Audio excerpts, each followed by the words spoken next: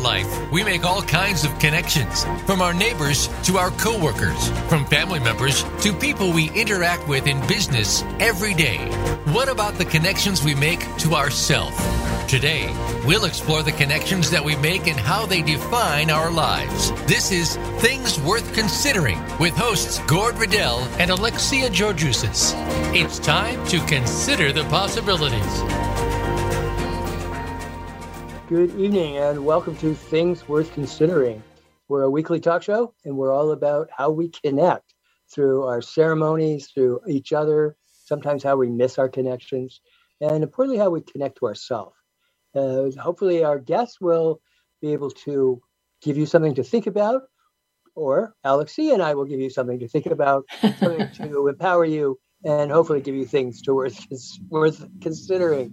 I am your host, Gord Riddell, and I am here with my co-host, Dr. Alexia Georgiousis, naturopathic doctor. Hi there. Hi, Gord. How are you? I'm well, thank you. How are you? Good. It's weird you're standing up. I am, because I've been sitting all day. I will probably sit, but I just have to stand. I understand completely. So we are live. If you'd like to join our conversation, we can be reached anywhere in North America toll free at 1-888-346-9141. So we're coming up to a very big event this weekend for a lot of people, certainly in North America, and that would be Halloween. Now, what's really interesting is that what Halloween has become, there's actually three different things that have sort of come together and created this fourth. So really there's four streams here that are coming together. So what it's evolved into, in America and in Canada, is spooky and trick or treat, the ghoulish costumes, is not really where it's all started from. But since history fascinates me because it connects us to where we came from, I wanted to know where these weird and wonderful traditions begin. So it's all going to start back from my ancestors, of course, had to be involved in this. Celtics, is Scottish, and it was called Samhain. Is the name of the harvest festival, Celtic festival, and it's held at the end of their year, so it is the start of a new year. Since their calendar only had two divisions, it was based on light and dark, and the winter in the northern hemisphere, as we know, for them begins on November the 1st. That's the beginning of the dark time, and we can attest to that as our days have gotten shorter and shorter. The Celtic day, interestingly, also began at sunset, and it finished at sunset the next day. So where most of us is it's light going into dark, that's the end of our day. This is actually the opposite, but they really had this light-dark thing happening a lot. In the summertime, of course, it was their growing season. It ends, as we know, with the harvest, leading into Samhain. It's still practiced by Wiccans and pagan nature groups to this day. So let me just say a word about using the word pagan. It is taken as a derogatory term. It's been used as a derogatory term, but it's not meant as one. It was first started in the 4th century. Early Christians in the Roman Empire began calling anybody who was not Judaic or Christian pagan. It's been expanded to now include Islam, Judaism, or Christianity. And so all of those other people are pagans, and that's my kind of place. Yeah, I know. And I also recently learned that pagan really just sort of meant of the land, from the land, rather than being in a city. Outside. Yeah, they were the rural people. Yeah. It made it. Unfortunately, over the time, it's become very, sort of derogatory, but it's not meant that way at all. Now, the rest of Europe had very little need or acknowledgement of these kinds of festivals. However, the Celtics were very pastoral people, and they took their herds in the summertime up into the feeding grounds, and that was at the festival of Beltane, which is May 1st, which is another big day, in a lot of countries. and brought them down to the winter pastures at, I'm always Soane. Some Neolithic passage tombs, by the way, in Ireland are actually aligned to the sunrise around the same time as Soane. I would love to see that. I would love to see that happening. Right. That's in Ireland. It's really cool. Yeah. So according to legend, it was a time when the doorways to the other world was opened, allowing supernatural beings and the souls of the dead to come into our world. Well, Beltane was a summer festival for the living. Soane was essentially a festival for the dead. Well, and that's such a powerful time, and you can feel that there's a shift of energy, especially this year. I found personally the last few weeks have been a real intensity. And, what a wonderful way to consider, what's typically Halloween, that it's actually much more than that, where the veil is kind of thin. Yeah, it's also sort of closer to our Thanksgiving, because of the festival was a lot of eating and the sacrificing some of the animals that were brought down, of course, in the summer grazing lands.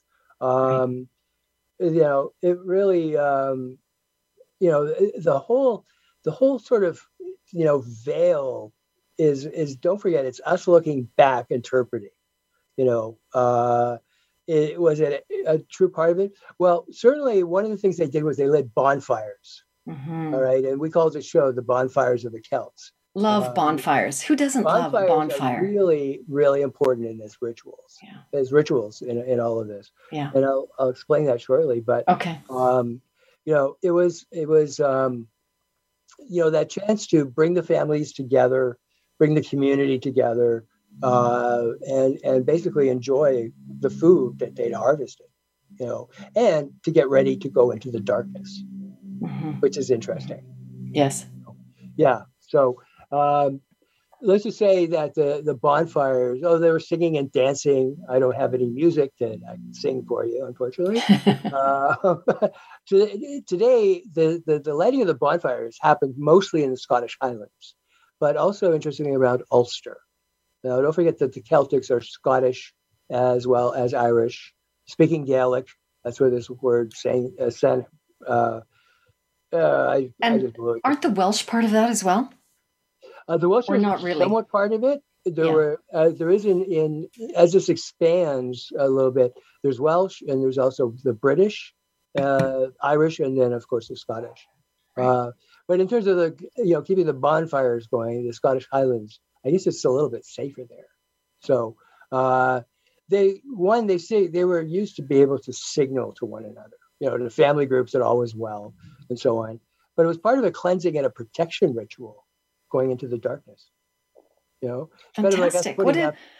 It's like putting up Christmas lights. Well, I would prefer the bonfire personally. It's more to me the intensity of fire and the intensity of, again, tapping into the elements is such a powerful ritual. It's such a powerful way to connect with the world and the seasons, because the seasons are really deeply connected to how we feel very often, at least in the upper northern hemisphere, right?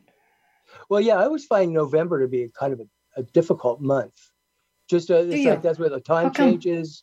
I think the time changes, and we really, it's like, I think next Monday, which is the day after the time change, the sunset is at 4:59, and it's like, well, but I really, I would love it if we were like Saskatchewan, where they did not change the clocks, because it is on the books to change, and Quebec has said they will, but New York, like all three of us have to change at the same time. And they're not getting a lot of response out of New York State. Well, don't you find people typically don't feel well during the time change, or they feel a bit groggy or jet lagged? I do. I find for about 3 days, I feel as if something is very different in my body, and I don't like it. I don't like it. The statistics show there's a lot more accidents, actually. Yes, I've heard that as well. Yeah, car accidents. People driving to work. It's darker. and they're more groggy and all those kinds of things, which is really interesting. It's only 1 hour. So if that's 1 hour, how does flying to Europe really affect us when it comes to like jet lag? It's funny you say that. Many years ago, I had the very good fortune of meeting a seer from the Six Nations Reserve in land in south of Hamilton. I was in Hamilton at the time in Ontario, and the seer asked me, do I dream about Greece? Do I go to Greece, or when in my dreams? And I said, yeah, sometimes I do. And she said, oh, well, that's why you're tired, because your soul has to catch up. Okay. And I found it really, really fascinating, because now that we have this travel physically, but it really is very interesting about energetically, where are we? Where energetically, where are we? And the hour that happens, I'm not sure why it's such a huge impact, because some people are not impacted by jet lag very much. No. And there's something about going forward or backwards too, right? Yeah, that's what they say. I'm not really sure. I think it's just, it's like, oh, it's a winter. I'm a summer baby, so I'm expecting it always to be warm. Right. You're going to hear a voiceover that's going to say about recording, because I forgot to press the button. Oh, we can do it at the break, in progress. Too. Oh, there we go. She goes. We probably need to give her a name. I know, but that's like the woman. It's the same woman that's in all the GPS. Turn left in 60 meters. Yeah, yeah. She's in every car I've ever been in. A friend of mine calls her Karen for some reason, but just says, "Thanks, Karen. Thanks a lot, Karen." That's become a derogatory name. It's out of. That's too bad. Yeah, it's a derogatory. Karen is kind of like an hysterical housewife. Oh, I didn't know that. I don't see it that way at all. At least it's still. Anyway, so let's go back to this whole thing about the bonfire, because I find that the aspect of cleansing and, again, renewal, and you were saying about, you're also not eliminating, but I guess it's the idea of what are you letting go of and how are you stepping in forwards. But this connection with the harvest as well is very important. Well, it is, because that's where it starts, you know. But it also then spins forward symbolically to us going for candy.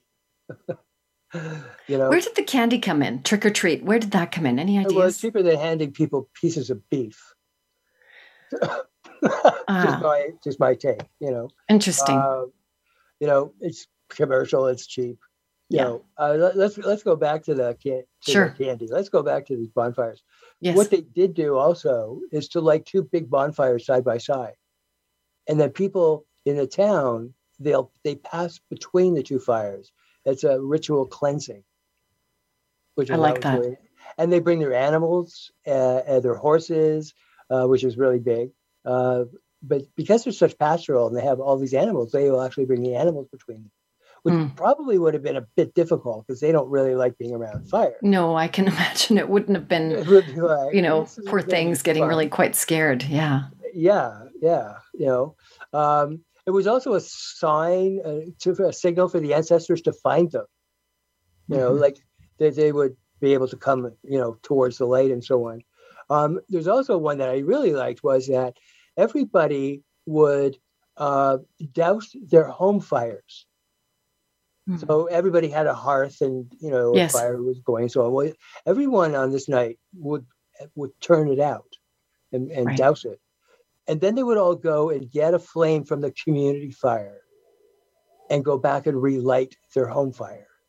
Beautiful. So it was a real community, thing to do, which I thought was really, I really liked it. It was like community building. It was protecting. But it really cemented people in that connection, of doing something like this. And the sharing that we're one, we're all together. I think Absolutely. that's part of honoring that sense of it's not just me, that, acknowledging the connection and sharing. Well, it's also kind of trusting, like putting out your fire is potentially a very high risk thing to do. Yeah.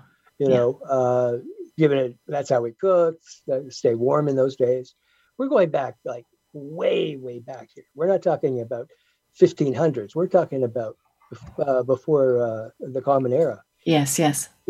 So the bonfires were also used in divination rituals, which is really, really funny. So not all divination involved fire. In the 18th century, what they did was they created a ring of stones. Okay. And the people would then run around, each person would run around holding this torch. And, it was run around the fire and usually on a sort of some layer of ash or something. But anyways, when they ran around the circle of the torch in the morning, the stones were then examined. And if any of them were like mislaid in any way, it was said that person that had sat there would not live out the year. Oh, wow. That's intense. That's kind of, but by the way, enjoy your breakfast. You may not have another one. Right. It's like, anyways, but divination has always been a part of these kinds of festivals in ancient time, and it survived in some rural areas to this day. I think that's fantastic because I like the idea of hearing that there's, these traditions have been tried to be kept alive. And as we know with the indigenous people, that's also very important as part of not just the survival of a culture, but also, again, honoring the connection to the earth because humanity needs that, especially now. We're in desperate need of that. Yeah. There's no question about it. But whether you're looking at an old culture here or a very old culture like the indigenous cultures, fireplace is such a huge role.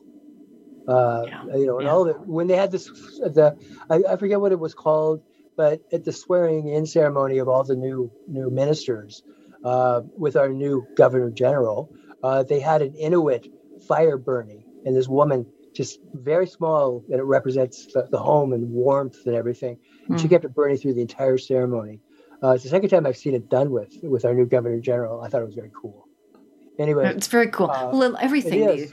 So many things that in religious ceremonies in the Olympics fire is part of, again, life, and it's crucial.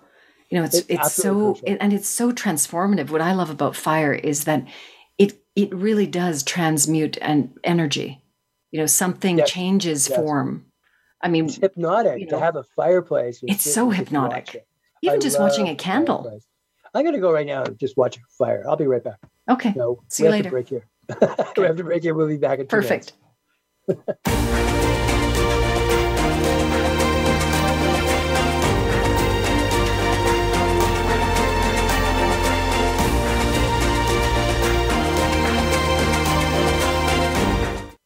Become our friend on Facebook. Post your thoughts about our shows and network on our timeline. Visit Facebook.com/Voice America.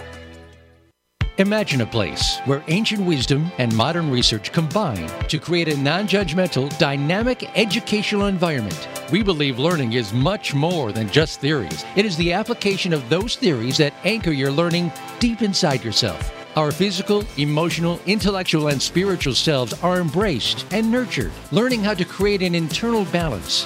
This is Transformational Arts College of Spiritual and Holistic Training. Since 1988, we continue our mission of spiritually focused education for all who seek.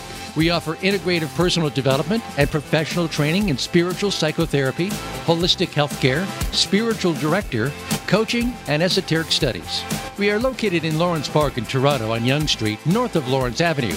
It's easy to get to and harder to leave. Visit our website at transformationalarts.com or inquire at TAC@transformationalarts.com or call us toll free at 1-888-TAC-SELF. Transformational Arts, bringing body, mind, and spirit together. It's time to serve, learn, change the world. Tune in each week for the power of young people to change the world. Hosted by NYLC CEO Amy Mewers. The program is a forum for both young people and the adults who love and support them. We make connections with others through stories of change, partnership, and new perspectives of issues facing the world today. Be sure to join us every Thursday at 6 p.m. Eastern Time and 3 p.m. Pacific Time, or anytime on demand on the Voice America Empowerment Channel.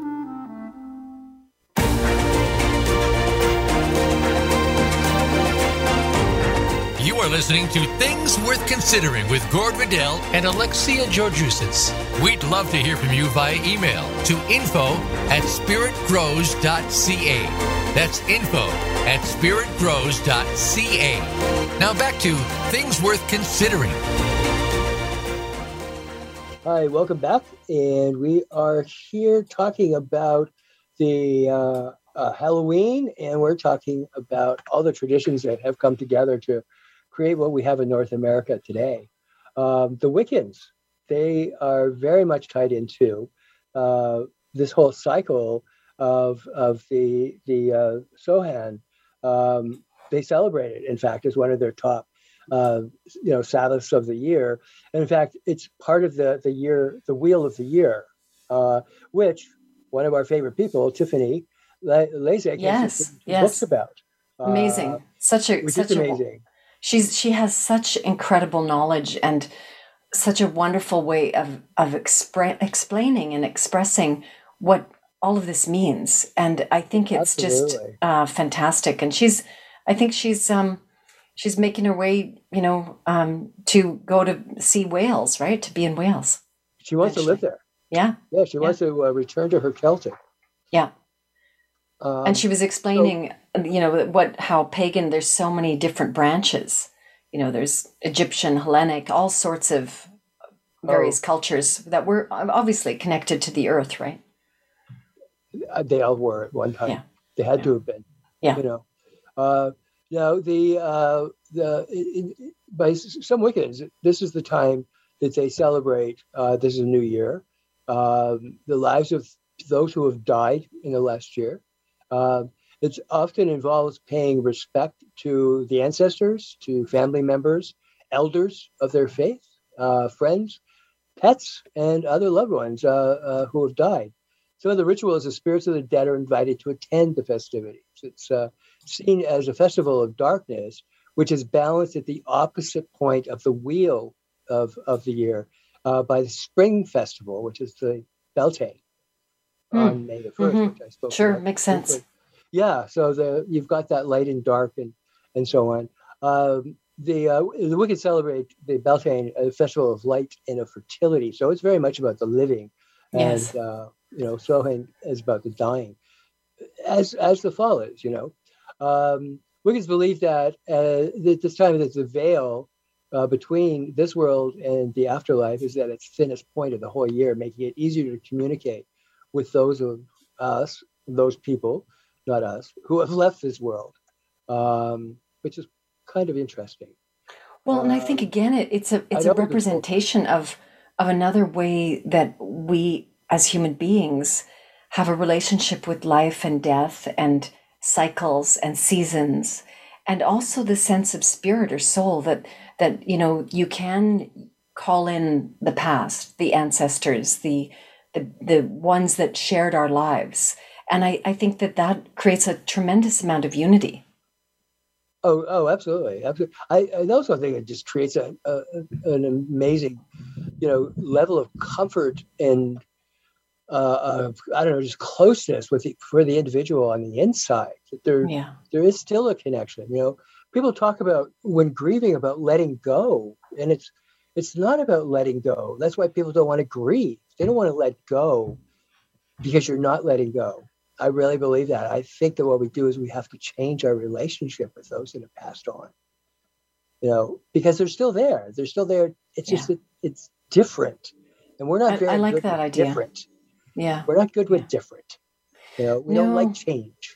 Well, especially in our generally our culture, we want to cling to things for safety and instead of realizing that we have to experience change for ourselves to evolve. But it's hard. It's not easy. It's not an easy thing, especially when we're not raised with that idea, right? Yeah. Autumn, I actually have written a poem about this. I don't have it with me. Oh, I was going to say, if you have it, can you read it? No, I don't have it with me. Oh, too bad. Maybe before the fall is over. But, this is the end of plant life, and, they know that they're going into like a hibernation. It's like a death, let's face it. And yet they have such brilliant colors. And their flowers at this time of the year, just everything is so brilliant that says this is my culmination. Yeah. And yet we don't do that. No. We just sheepishly, well, okay, it's over. And we want people to do that. It's like somebody once said that, I don't want to finish this life well rested and in a good suit. I want to be running into fourth base, sliding along, covered in dirt, and say, "Damn, that was a great ride." Yeah, yeah. And I that's what nature tells me, at least in North America, this is part of Canada where I live. Not all of North America, because some of it's very southern. Right. But in this northern part, in Canada, I just love to look at what those leaves, the colors that they give us. That's beautiful, Gord, because they are so vibrant, and especially in southern Ontario, that it also, it lasts for a little while compared to Alberta and, of course, Vancouver, very little, right, in terms of color changes. But Alberta, it's quick, and it's, all of a sudden the color, and then boom, the leaves, it's dead, and they're falling off. But it's usually, I should say usually, not always, right? But here, there's just this richness of color and vibrancy. And I love that idea of, I'm leaving and I'm going to celebrate, but they're coming back because they're just hibernating. The trees are saying it's time to be quiet. It's time to rest. It's time to, reflect and recalibrate, which is what we need to do. Maybe in the cycle of life, that's all we're doing as well. Yeah. Hope so. Why don't we know from anything? But it's just it's always been a wonderful reminder for me. That it doesn't have to be this solemn, horrible, letting go. No, change it. Just change it. I really like that concept of changing, and I am going to hold you to reading your poem the next time. Maybe you can have it for the next show. Okay, maybe. Okay. It was I actually gave it to class last year in the class that I teach in end of life care. Very nice. And it was kind of cool. So enough about this. Let's go back to All Saints Day, which hopefully someday I'll be part of. So along comes the Catholic Church, of course, which is the only really Christian church that existed at this time. And I've always said the Catholics are brilliant. They were brilliant back then when we didn't have psychologists that could, know how to look for patterns and look for similarities, which they're, brilliant at. The Catholics were even more brilliant because without any of this data, they were able to, tie in some of their holidays with existing pagan holidays. Easter, of course, being one, the festival of Easton. When they timed Christmas. So this here is also very much going to be tied into, and it is to this day, the Halloween or All Hallows Eve, hallow meaning sacred, with All Saints Day, which is on November the 1st. Now, because it begins on the night of October 31st, it goes through. So it actually is, a real tie-in here. That was back in the 4th century. They began having feasts commemorating Christian martyrs who, and they were held at various places and dates and so on. In the 9th century, some of the churches in the British Isles began holding commemoration of all the saints on November the 1st. And in the 9th century, that's how long ago it was. This was extended to the entire Catholic Church by Pope Gregory the IV. So what All Saints Day is to recognize those people that, are saints or that were instrumental in bringing you personally into the church or along your Christianity. Okay. But then they introduced a next day, it's a whole weekend, to November the 2nd, which is All Souls Day. And All Souls Day is an acknowledgement of all the people of our ancestry, our family who have died. So you've got, the Samhain going into Saints Day, going into Souls Day. And so I wonder if this was sort of the beginning of the separation or the demonizing of paganism. With Christianity coming in and deciding that, let's take on these days and make them something that we're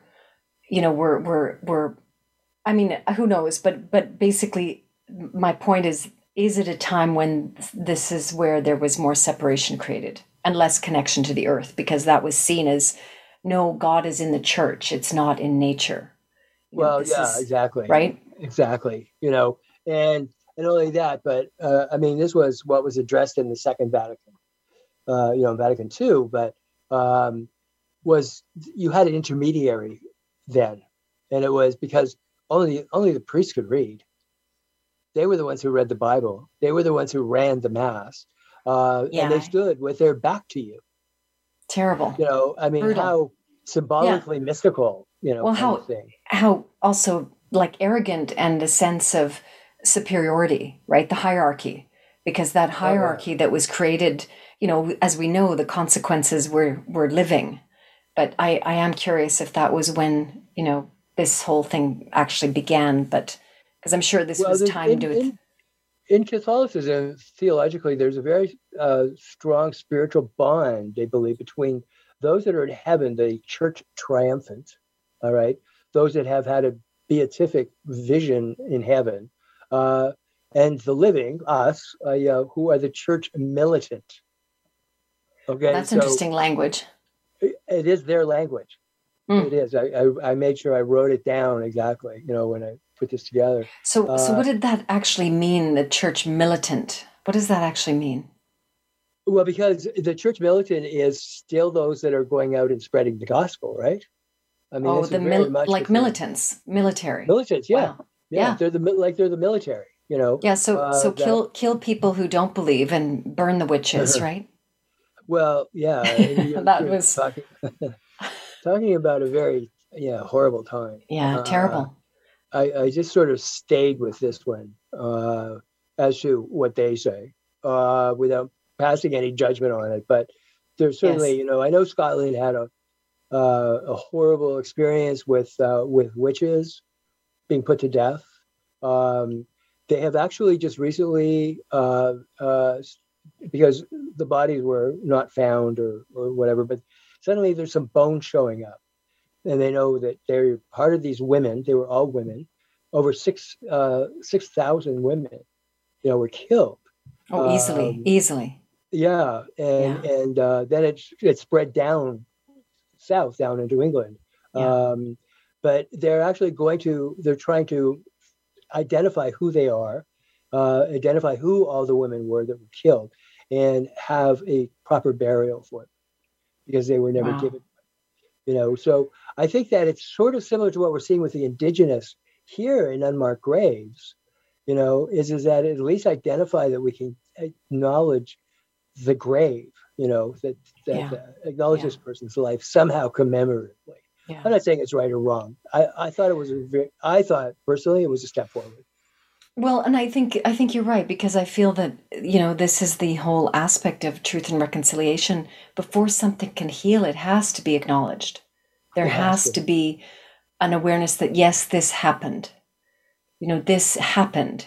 Yeah. Because if we don't collectively acknowledge this and accept that it happened, then we really can't heal and move forward. But that's true on the individual level. It is. It's true on the collective and the individual.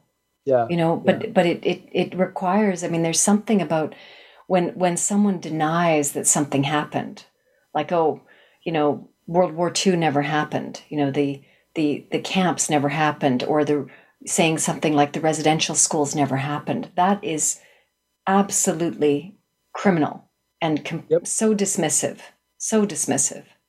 Yeah, well, it is dismissive, but there's this, one of the sayings that I was trained through was that we're only as sick as our secrets. Wow, that's very powerful. That's very powerful. Wow. It's not about privacy or anything like that. It's about those things that may have happened to us, or that we saw or we lived through, forms of trauma that we basically deny and say, well, no, that wasn't it. My parents didn't have an addiction or didn't have this, or, and we paint this narrative of, what we can live with, basically, but it doesn't allow us to heal and to change things, because that secret will continue to drive us for the rest of our life, including physically, mentally, and spiritually. Absolutely. And it shows up in the body and perpetuates itself and repetitive behaviors. Yeah. There's no question about it. Yeah, very powerful statement. Yeah, it is a powerful statement. It's a very powerful one that I've lived with, and try to work with, people, whether they're students or whether they've been my clients, is that our secrets have to come out. And that's the space, shame lives in the darkness. But as soon as we bring it out, and this is what that chakra in the throat is for, is to bring out that energy. And that's where the light begins to heal. And that's our light and our dark right there. So let's go to the Day of the Dead. Yes. In Mexico, okay? Dia de los Muertos. It's a holiday celebrated the 1st and 2nd of November. And it is so amazing. It is not, it might have come out of the Catholic tradition, because it's a very strong Catholic country in Mexico. Sure.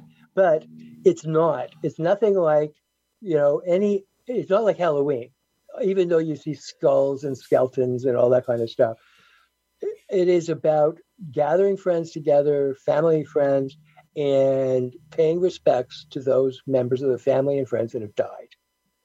That includes making food. It's humorous. They love to tell tales of the departed. They'll go to the cemetery and have a picnic right on their grave. I mean, I love it. I think it is so fantastic that people can do this. I think it's so beautiful. It's celebrate. Colorful. Exactly. Oh yeah. Yeah. They dance, they play music, they, it really is just an amazing thing. Now, one of the things that they do is they build these private altars. And the altar may be, at the gravesite or not. But ofrendas, and their favorite foods and beverages they make, take it to the cemetery, and they invite them to visit. I love it. I love it. So that's happening at the same time, yet it's not the same thing. That people don't think this is Halloween. This is not Halloween in Mexico. Right. There's a really, really big and sacred time. It is sacred. Yeah, very sacred. Let's be even more sacred. We have to take a break. And we are going to sacred out of here on hallowed ground, whatever. And we'll be right back in 2 minutes.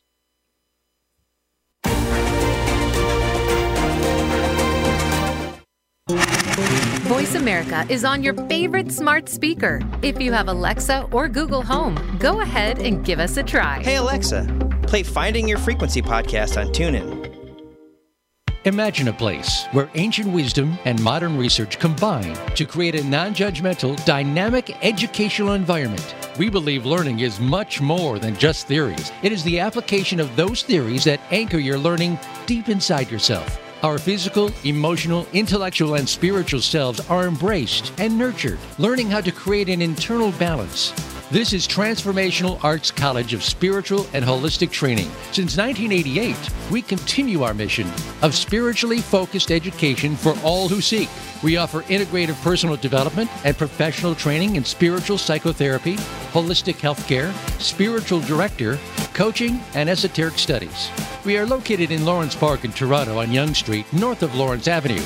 It's easy to get to and harder to leave. Visit our website at transformationalarts.com or inquire at TAC@transformationalarts.com or call us toll free at 1-888-TAC-SELF. Transformational Arts, bringing body, mind, and spirit together. Unravel the mysteries of metaphysics every week on the Voice America Empowerment Channel. Join host Barb Crowley as she and her insightful guest share what's been learned behind the veil, going just beyond our five senses. Now you can see things with an entirely different point of view. Tune in for Metaphysics, A View Through the Veil, broadcasting live every Friday at 1 p.m. Pacific Time and 4 p.m. Eastern Time on the Voice America Empowerment Channel. Use it to explore your advantage and deeper understanding. It's your world. Motivate, change, succeed. VoiceAmericaEmpowerment.com.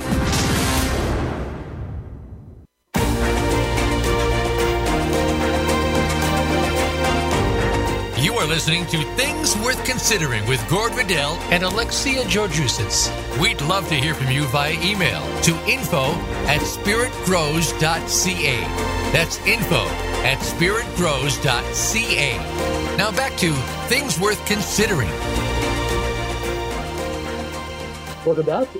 We are talking about all the different factions throughout history that had brought what Halloween is together. So just as one last piece here, at least from the 16th century, during these festivals, they used to have what was called mumming and goosing, Guising, goosing.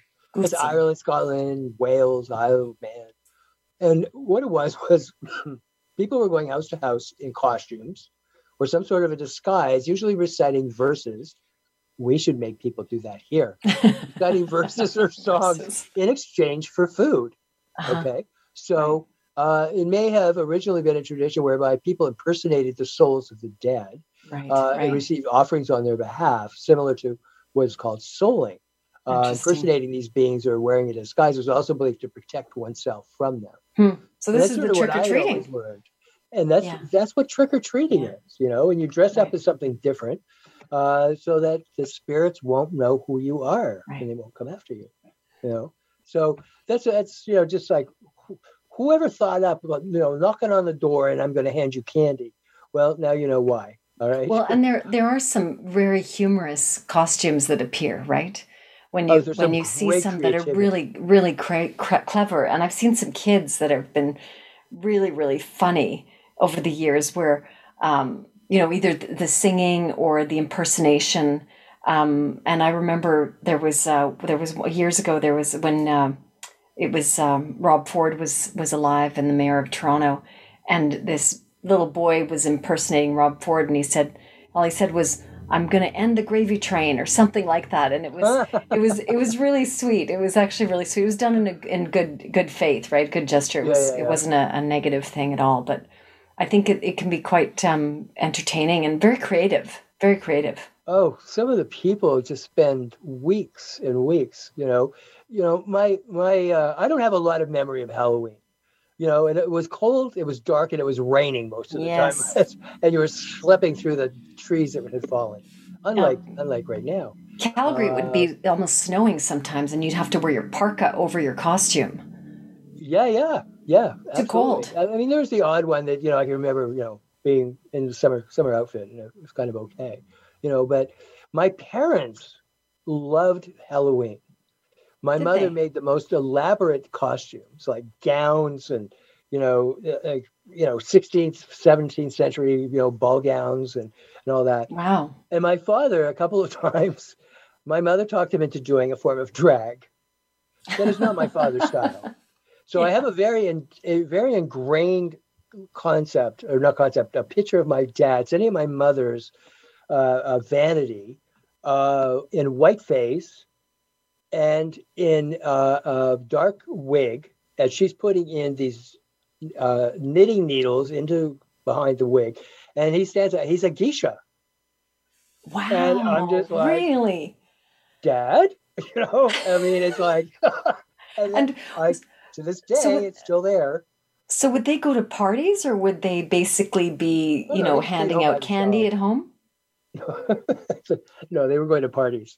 They often would win, Sure, I bet they would. It was like, that was a big thing, but I'm still scarred by the geisha, my daddy, the geisha. That's quite an image. That's quite an image. So what was, do you have any recollection, Gord, of one of the costumes you wore, or something that you remember that was pretty extensive if your mother made it or if you did, or do you have any memory of that? I don't. No, hey? I don't. No. I nothing stands out. I did win prizes one year though, at a costume thing. But you don't know what you were wearing. Well, I went as Judy Garland if she'd lived. Very irreverent. And I had short hair, and it was all spiked, gray hair spiked up with a sparkly jacket.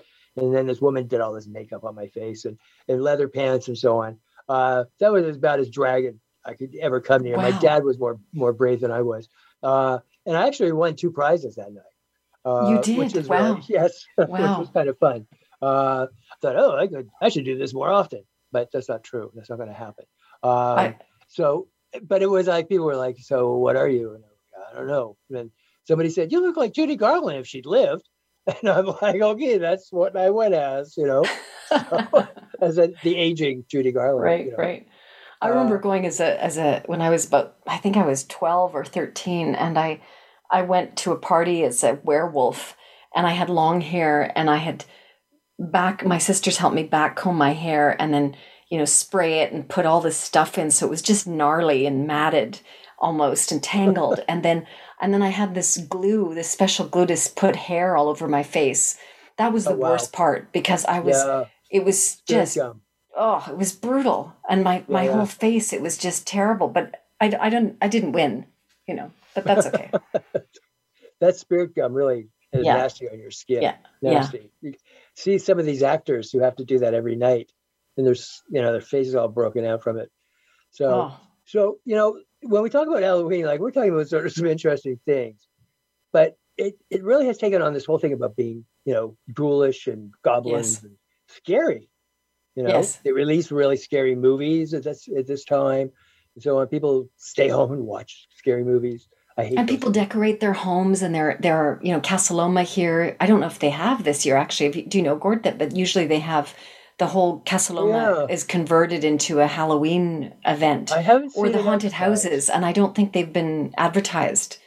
Some of the local houses, though, I've seen the netting out front and looking like spider webs and all kinds of cool stuff like that. But I mean, some people really go all out. There's a lot. They go all out. It's. Yeah, I've seen some there's a house in Riverdale that I haven't gone by. I might go tomorrow, but they have such a huge setup in their yard. It's incredible. And it really is like you see little kids terrified, to go and because it's like they have to go through these tunnels to get to the front porch. And the people, I bet they have so much fun, because I think also on the other side of being scared, people like to scare other people. Yeah, I would say that. I would prefer to be the one scaring other people, but than being scared. My reaction to being scared is to laugh. That's my natural defense. Yes. Really? Yeah. I remember going to this movie once with my younger brother, not my youngest one, but the one just below me, and it was called Wait Until Dark. Oh, it already sounds scary. Hepburn. It was scary. She was blind, and she's in this room, and she's broken all of the lights except for one, and that was the light in the refrigerator. Oh. And the guy throws this towel to keep it open so he could see where she was, and so on. And it was just so my brother can barely breathe. He's just going to pass out, and I'm laughing, not because I sounded funny, but because I was about to pee myself. I was so scared. Oh, really? That's so interesting. I think we were too young to hit that movie, but I would imagine you were probably too young for that movie. Yeah. But it was that was one of the things I realized is that when I'm really scared, I laugh. So the laughter comes natural. So people like to be scared. Why? Well, guess what? Enough studies have been showing that, in fact, our reward system is actually activated, and dopamine takes over. There we go. It's not just dopamine. Rewards and addictions, which we think is a reward. It's the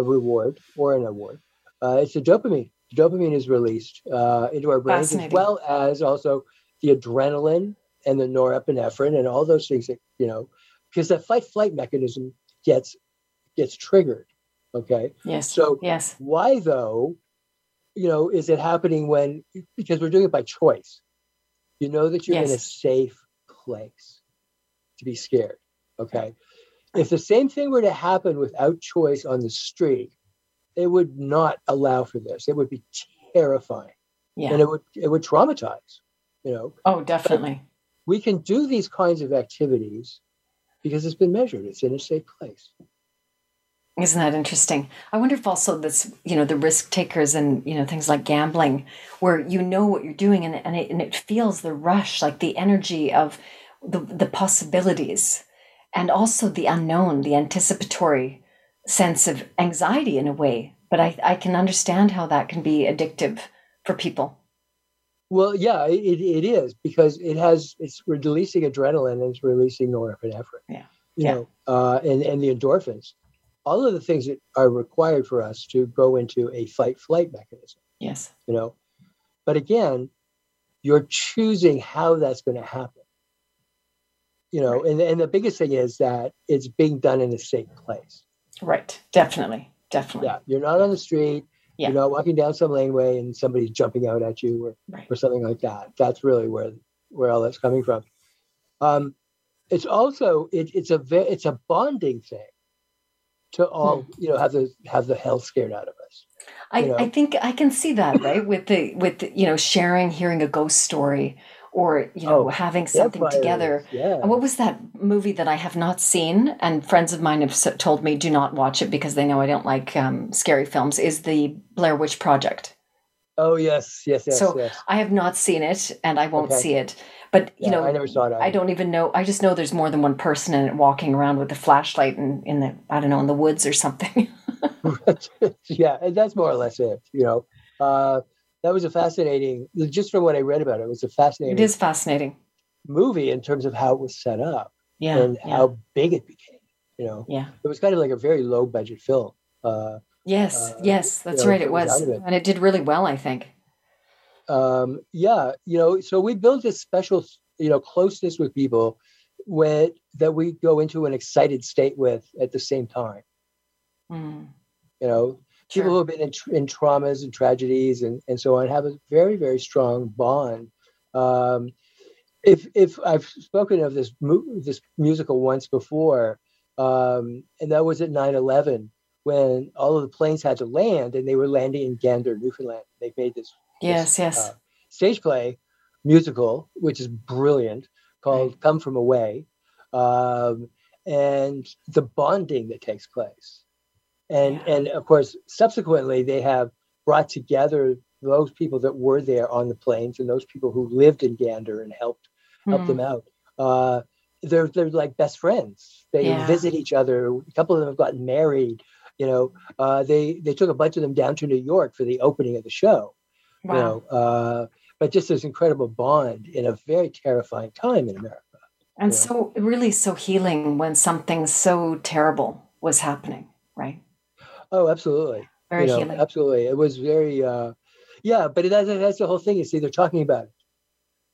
They're talking about it. They're sharing it. Yes, and exactly. And that's where they get to enter this point of healing. Yeah.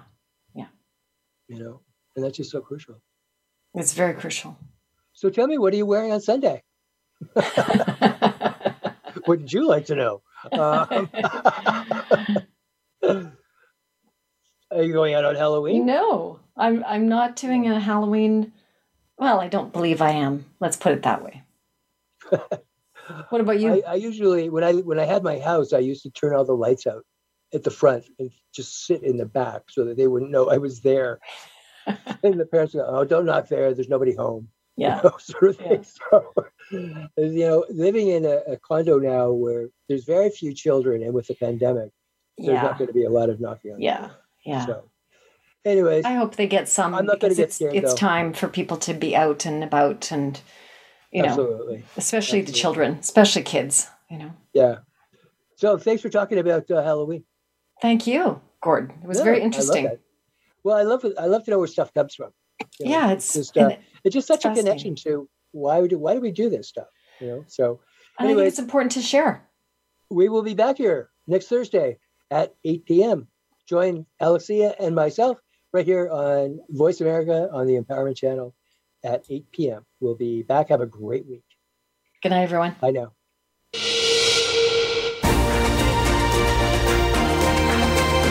Thank you for tuning into Things Worth Considering. Please join your hosts, Alexia Georgiousis and Gord Riddell, for another edition next Thursday at 5 p.m. Pacific Time and 8 p.m. Eastern Time on the Voice America Empowerment Channel.